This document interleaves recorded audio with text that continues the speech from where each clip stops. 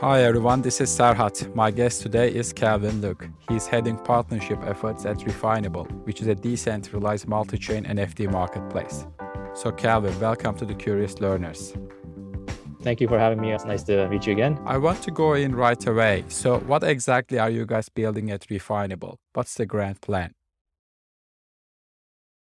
I think the grand plan is to build a platform for Web3 commerce. All right, that's the grand plan. But ultimately, the idea behind this was, we wanted to build a decentralized marketplace that was accessible for everyone. So those are kind of our two core principles. And we think that in the future, a lot of these products and markets will run through these decentralized platforms such as ours. So if you give a brief overview of the history of the business, what was the idea conception process like? When did you guys start? We started back right when, NFT started getting really hot last year. So our timing was pretty good in that regard. And this started up just because we're just at the right place at the right time. A lot of things really come down to, luck in this sense. So we were put together by a team and by our board, and that's when we decided at the time there was a huge opportunity for the BSC chain, because at that time BSC did not have its own marketplace. So that's what we decided to jump on, and timing was very critical, and we ended up being one of the first BSC marketplace at that time. In traditional world, for a marketplace, what matters is things like selection, price, delivery, and ease of payments, etc. And some of them are obviously still relevant for an NFT marketplace, but some of them might not be that much relevant. So what's your take as to the critical building blocks of an NFT marketplace for Web3? I think a lot of it can be carried over from Web2. Right? We're not reinventing the wheel. A lot of it is recycled material. It's just that we're applying a different technology. And even though the technology itself is new, we see that in the future, it's essentially a work behind in the background, because most consumers won't really experience interaction with it. You're still going to be experiencing with most web pages on the front end, right? So some of the things that are really important to us is UX UI. At this point, there are still some hiccups because we're so early in the building process, but we see that in this space, it'll eventually get ironed out. And another idea is we want to work with a decentralized manner. So that's the biggest takeaway from Web2. So Web2 is very, very centralized. You have these very big corporate entities, such as Meta, Google, where they control everything. But in this new version of Web3, it's all going to be, you get to monetize your own content, and a lot of it is going to be controlled by the individual. So another characteristic of Web3 that's very different is instead of signing in with your username, you're going to be signing with your wallets. So your wallet address becomes essentially your ID. And another thing that we want to pride ourselves on is being non-custodial. At no point will we ever hold anything, and I think that's a very different approach from Web2 itself. So these are some of the things that we focus on at the moment. So you guys started in Binance Smart Chain and then expanded into Ethereum, Polygon, and I guess now Solana as well. So how important is it to be across chains? I guess that also, will reflect probably your views as to the future of blockchain space, right? So, we all discuss these days whether it's going to be multi-layer one chains or, a few dominant layer ones, but more of a diversified layer two applications, etc. So what future do you guys believe in at Refinable? Hence, you're building into that future. I think just to clarify, so right now, currently we're available on BSC, Ethereum, and Polygon. As of today, we're still not yet available on Solana, just because Solana is a different language. It's Rust, it's not EVM. So it's taking a little bit more time, but that's okay, because we want to make sure we get it right the first time. So we do see it hopefully in a month or two. The whole idea of providing, more options, all these chains, is just to give the customer more options, because each chain does have its own unique characteristics. For example, Ethereum, it's the most stable, just because it's been around the longest, and a lot of people have ETH, so it's the most accessible by that regard. But ultimately, Ethereum does have its drawback. I think it's well known in this space is it's very costly. So in certain application, it doesn't really make sense. So that's where you have other chains such as Polygon, BSC to kind of address these gas fees, and these do have their utilization. When some of these utilization could be in the GameFi in this sense, just because it makes more sense because there's more transactions involved. Then obviously you have Solana, which is kind of new in the party, and they also have their own, characteristics. And the whole idea is just not limiting our users. And then what happens to all these chains down the road, it's really up to the community to decide. But I don't foresee it being a winner take all in that regard, just because I think even in Web2 space, there are multiple providers for the same service. And I see that being the case for Web3. So definitely there will be some consolidation at some point, but then I think at the end result, there'll still be a few options for everyone to select that makes the most sense for them. So that's where I see this kind of being played out. Awesome.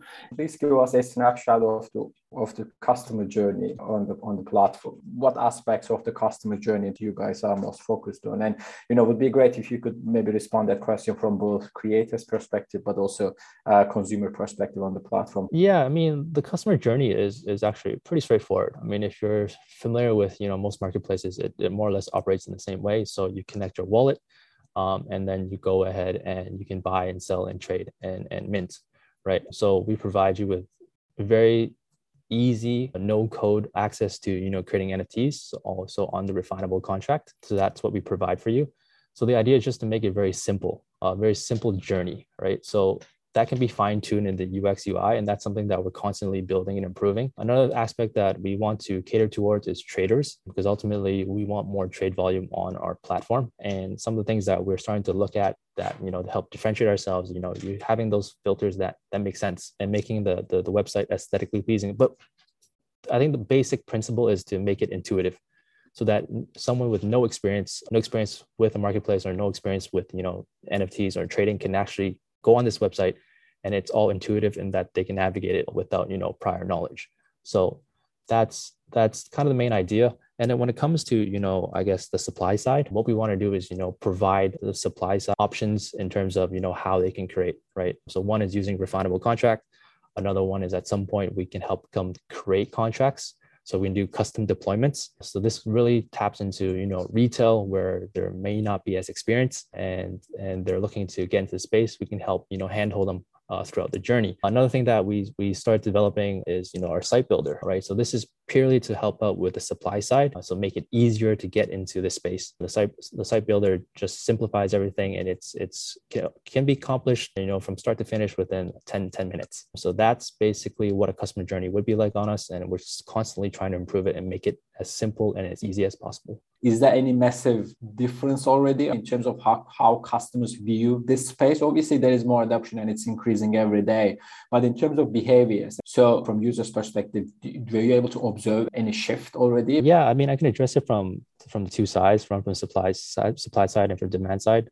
So from project side as well as from like traders, I guess, or buyers or sellers. Definitely the space has matured a lot. There's definitely more tools available. And definitely doing more sophistication, right? When we first started, it was just CryptoPunks. It was very, pixelated, NFTs. There was no standard at that time. So there was no ERC20 at that point. But now we have certain standards such as the ERC20, ERC 721, and ERC 1155. So these are three standards that weren't available when it all started. And then also we're starting to see more, utilization, and then we're starting to see more tools. So in terms of utilization, we're starting to see, benefits tied to NFTs, which wasn't the case at the beginning. It was just purely a picture and that was it. So now we're seeing like memberships being, applied to, NFTs, access to concerts, access to exclusives. So we're starting to see, more variety in how NFTs are implemented. Additionally, for some of the things that we also noticed was, there's more tools, right? For example, like there's tools for, traders that are in line with what we would see with, traditional trading in equities, right? There's certain platforms like such as Nansen that can, give you real-time data on some of these trading. I just talked to one recently, which is called Bubble Maps, which is a project that, visualizes all the NFT holdings into a sort of a map that you can, like, it's easy to understand. So it's all visualized. So these are some of the things that we're starting to see, and we're trying to implement some of these. So we're partnering up with projects that can, provide, some of our users on the buying and selling, more information so they can make an informed decision on the NFT itself. Yeah. So these are some of the things that we've noticed, and we're trying to move along with the community as we grow. That's fantastic. And And that's absolutely the utility aspect of NFTs is critical, Calvin, isn't it, for mass adoption as well, and to unlock a huge market than it is already today.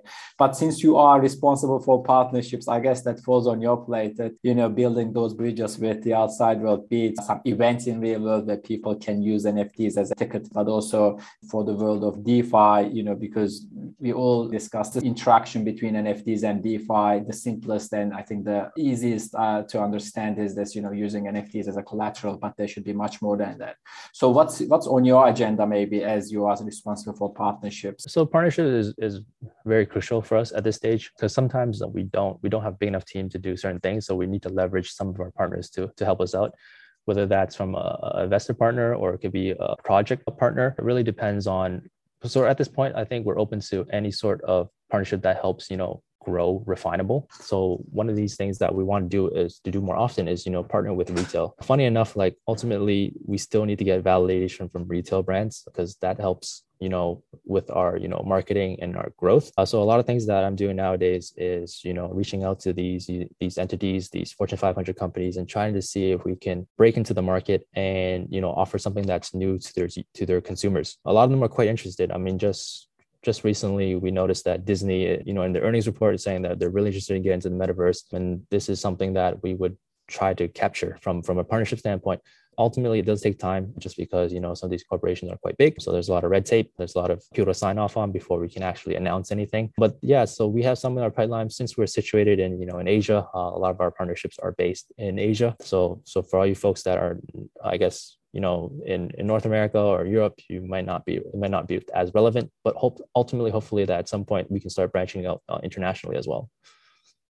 Awesome. And, you know, the example of Disney, I guess, is important, Calvin, right? So obviously everyone is very excited about this new world, metaverse, but they operate in traditional world. Hence, you know, I think what they consider probably is the risk of maybe endorsing too much this new world. Hence, you know, their existing, you know, space could become maybe not as much relevant for their consumers. I guess that's why they need to find a balance for that transition into this new world. And maybe taking a step back to the business, what are some of the key metrics that you guys are following at Refinable? Obviously, you know, for any marketplace, there are standard metrics, right, as to, you know, growth, trading volume, selection, etc.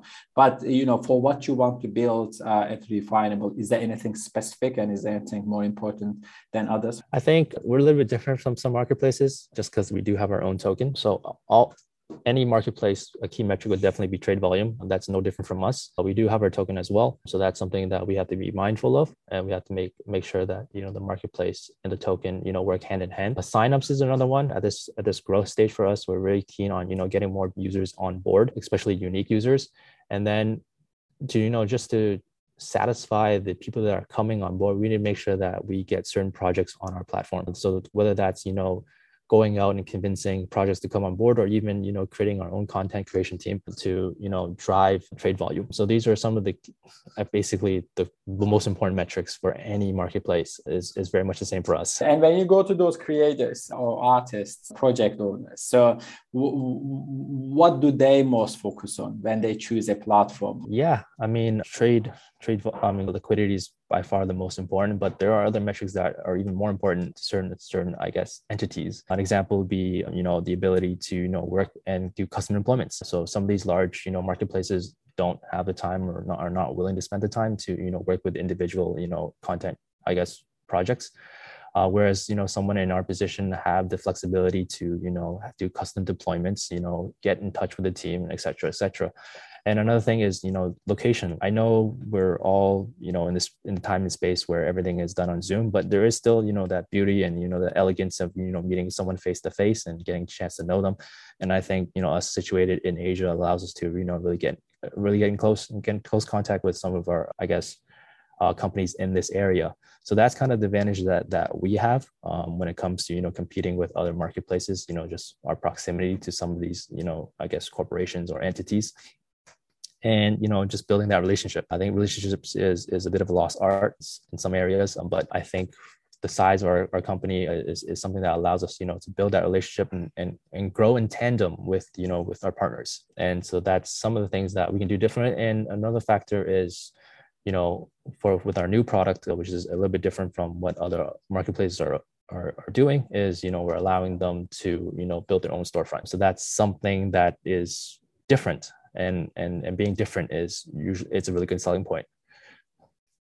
That was going to be my next question. It's great that that's what you mentioned last. When I looked at your roadmap, by the way, it gives a very clear picture as to what you guys want to build. I can see the approach is more of a, positioning definable as an infrastructure layer, where, you introduce this marketplace as a service concept, for example. So you are already going one level further, where you are building a Shopify model for Web3. Right, we discussed a bit in the beginning, right? So there was centralized physical locations first in the world of commerce, and then Amazon type of marketplaces online, and then we saw this D2C brands opening up their own storefronts. A lot of infrastructure was built around that as well: invoicing, inventory management, distribution, delivery, etc. And now, although we are relatively early in the world of digital assets marketplaces, you guys are already building Shopify type of model. So what makes you convinced that we are already going into that direction? What are the underlying metrics that you guys have been following on, and you thought, okay, now it might be the right time? Yeah, so our original model is very similar to OpenSea's or Raribles. And I think that space became a little bit too crowded for us to kind of make a name for ourselves. And I think this pivot makes a lot of sense, just because where we see the market going. As more adoption happens, we expect, more of the mainstream, I guess, companies or artists or whatever it may be start entering the space. And a lot of times these individuals or these companies have enough brand power where they don't really need to leverage the marketplace itself to sell their items. So this was the idea behind it, because a lot of times some of these big IPs, they really are very, very strict when it comes to controlling their brand image, and they're not likely to leverage or use a third-party entity to promote their NFTs.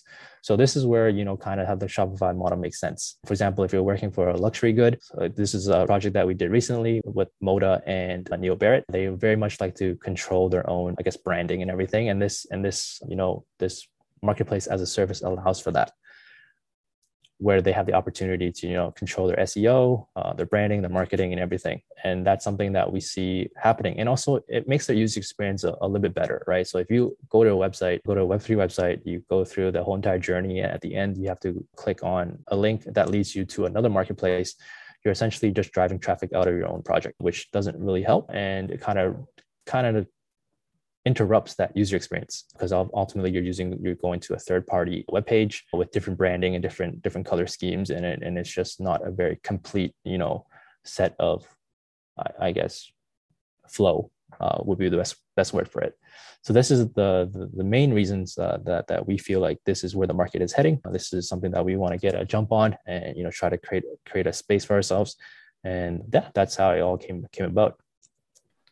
Awesome. And as I just mentioned in the question as well, Calvin, so there needs to be a lot of infrastructure around it as well, because those brands are probably new to this world anyway. So what other complementary services you guys also provide? So, and just for me to understand, this is white labeling model. Yeah. So the marketplace is a white labeling service in that traditional sense. And depending on the project or the company that has come and approached us, we're very customizable. So that's, like I mentioned earlier in our conversation, like that's how we differentiate from, some of the other marketplaces.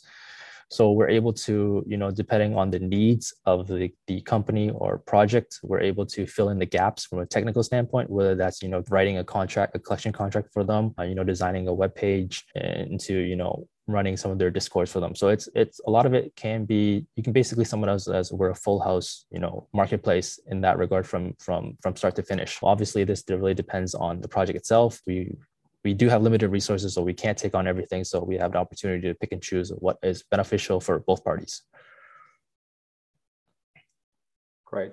And going one level up, so if we are talking about the future of NFTs, and if you believe in a mass adoption of it, so that also obviously means we also believe in the metaverse, right? So because you don't necessarily use digital assets just in real worlds on some merchandise, etc. You have to use them in metaverse. And the metaverse concept is obviously not new, as we all know. I guess it was first coined in 1992 in science fiction novel Snow Crash by Neil Stephenson. And that was 30 years ago. So what changed now, though? I think definitely technology has improved from back then. Obviously, the metaverse, even though it's still like at the early stages. The graphics may not be up to par to some of those AAA games that we see out there, but we do see, some of these companies such as, Unity, Unreal Engine, really, upping their games when it comes to realism. So that's definitely part of the infrastructure in terms of making this possible. And I think what makes it like doable now is that with NFTs, we're able to, make things unique, whereas before that wasn't the case up until this point. And I think from a refinable standpoint, like where we sit when it comes to the metaverse, we basically are like a plug and play for, a commerce layer on the metaverse. So I think that's like the simplest way of, of saying it. It's like we're there to provide the commerce, a platform for the commerce. And so you also mentioned GameFi, for example, in the beginning, and that's important for a bigger adoption into the metaverse, right? Because otherwise, people might not find, at least as of now, there might not be much actually to spend time in that world. And from a partnership perspective as well, so also utilization of NFTs that people purchase on Refinable. So how do you think about partnerships of, gaming and metaverse, hence, utilization of NFTs in that combination? I think gaming and metaverse makes a lot of sense because it's already been proven. It's already been proven from traditional AAA games, from indie games. So we know that this model works and will continue to work and we know that's very sustainable compared to others such as, profile picture projects. So those ones, there's not much history on those. So we don't know how long those will last. I don't know, I could be wrong, and maybe it'll go on for forever and they find more, utilization for it. But we know for a fact, gaming is here to stay. It's not going anywhere. I mean, this is a lot of people are spending more and more time, gaming. So this is one of the reasons why in the past, we heavily focus on, onboarding gaming projects, give an avenue for gaming projects to market themselves on our platform, try to give them more exposure, because I think in a way, a marketplace is almost like an advertising platform for some of these projects, just because we cater to a more generic need, ultimately bring in more views to these projects. So that's kind of how we interact with games or GameFi in this space. And back to white label solutions. So do you think then it makes also sense for traditional, Web2 games, right? So do they come to you as well for such white label solutions so they can integrate that, NFT creation minting platform as well as the marketplace where people can purchase into their traditional gaming infrastructure? Yeah, but majority of the projects that are approached are still from the crypto space. We haven't had too much, traditional gaming come to us at this point. I do know that they're definitely looking. They just, at this point, they don't really know how to implement it and how it affects their current model, because they do have a monopoly on it at the moment. And I'm pretty sure they enjoy that position. So, but at some point, I do feel that they're going to get some squeeze from the GameFi space. So they're definitely going to be looking, and when they're looking, we'll be ready for them. I guess they don't want to abandon their existing strong turf too soon. Perhaps they don't want to lose all that audience there. So you guys are based in Hong Kong, and certain customer behavior, taste, if you will, for digital assets overall might be different from the US, for example, where there is a massive adoption as well. But is there any major differences, do you think, in terms of how consumers look at NFTs between, Asia and the US? I think when it comes to NFT adoption, the speed of adoption is definitely quicker, I think, in the Western world, just because I think they had a little more, but we're definitely starting to see it in, Asia. And we're starting to see a lot of it being done on Solana. I don't know whether that's because there's a lot of investors in Asia that are it's based on the fact that there's a lot of investors from Asia that have invested into Solana, or is it just because they really like Solana? There's for the the specification of what Solana provides. But we're definitely seeing that, like, just in this city alone, we're starting to see 4 to 5 profile picture projects popping up on the Solana chain, like, pretty often. It's so often to the point that we can't really keep track of them anymore. And I think that's probably one of the reasons, one of the differences when it comes to the Western world and as well as the Asian world in that respect. And another thing is, I think we're starting to see the private chains from the Chinese markets trying to branch out into, the decentralized chains. And there's definitely some talks of it, and we're definitely right in the middle of it just because of where we're situated. We have the opportunity to take advantage of that at some point, but it's still, at this point, it's still ongoing talks of how to do that, just because it is It's basically two systems trying to merge together, which we know in the traditional sense, it can be quite difficult, but there is definitely some progress being made at this point. Awesome. And so I guess, the merging of those two systems should certainly be beneficial for the mass adoption. So Calvin, I usually do this the other way around. So I don't start with the background of yourself, but maybe now is the opportunity to ask you that question. So what's your background and how did you move into the wonderful world of crypto? What was that aha moment? Yeah, I think that aha moment essentially came when I joined, BC Group. So BC Group is the parent company of OSL, which is a digital asset exchange. At that time, I didn't really take it too seriously. It was just a job at that point, and it was just a career opportunity. I always was one that wanted to chase new technology and take advantage of a more level playing field when it comes to a new industry. So that was the idea behind it, and I didn't really think too much of it because at that time there was a lot of naysayers and even me, I'm more.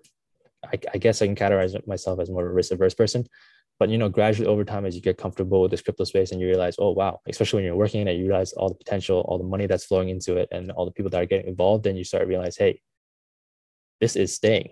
This is not going away. And so that's probably when the aha moment, and that's when you're like, okay, I got to take this seriously. Let's throw some of your own personal capital into it, and let's just try this out. And what year was that? I think I can't remember. Probably check my LinkedIn, but I think it's like 2017, 2018, somewhere around there. The reason I ask is most of the people seem to be from that cohort of 2017 when they moved into the blockchain space. The price of Bitcoin, so there seems to be an exponential rise in that year. So I don't know if it's a coincidence for some people, but there seems to be a correlation there. I think it coincides to right when I think BTC hit 20K US, like its first, like all-time high. That's when it drew a lot of headlines. I think that's how a lot of people were kind of pulled in. And we see a significant move of talent into Web3, into blockchain today as well. So it's happening. Okay, so closing question for everyone is, what are you most curious about these days and what are you doing to learn more about it? Given, my role in Refinable and the space that I work in, I'm definitely curious to know like what some of these, I guess, decision makers in the traditional retail space are thinking. And I'm always constantly trying to get in touch with these people or these decision makers just to get a feel of, just their idea of what NFT is and how they can implement it into their business and when this adoption would come place. Is it going to be this year? Is it going to be next year? Well, hopefully sooner rather than for my sake. But yeah, so these are things that I'm trying to figure out because I think once, the masses come on board, it's going to be a very bright future for Refinable. This has been a fun conversation. I really enjoyed it. Thank you very much for coming on the show and sharing your insights. Awesome. Thanks for having me. And I'd love to catch up with you later on. Cheers, Kevin.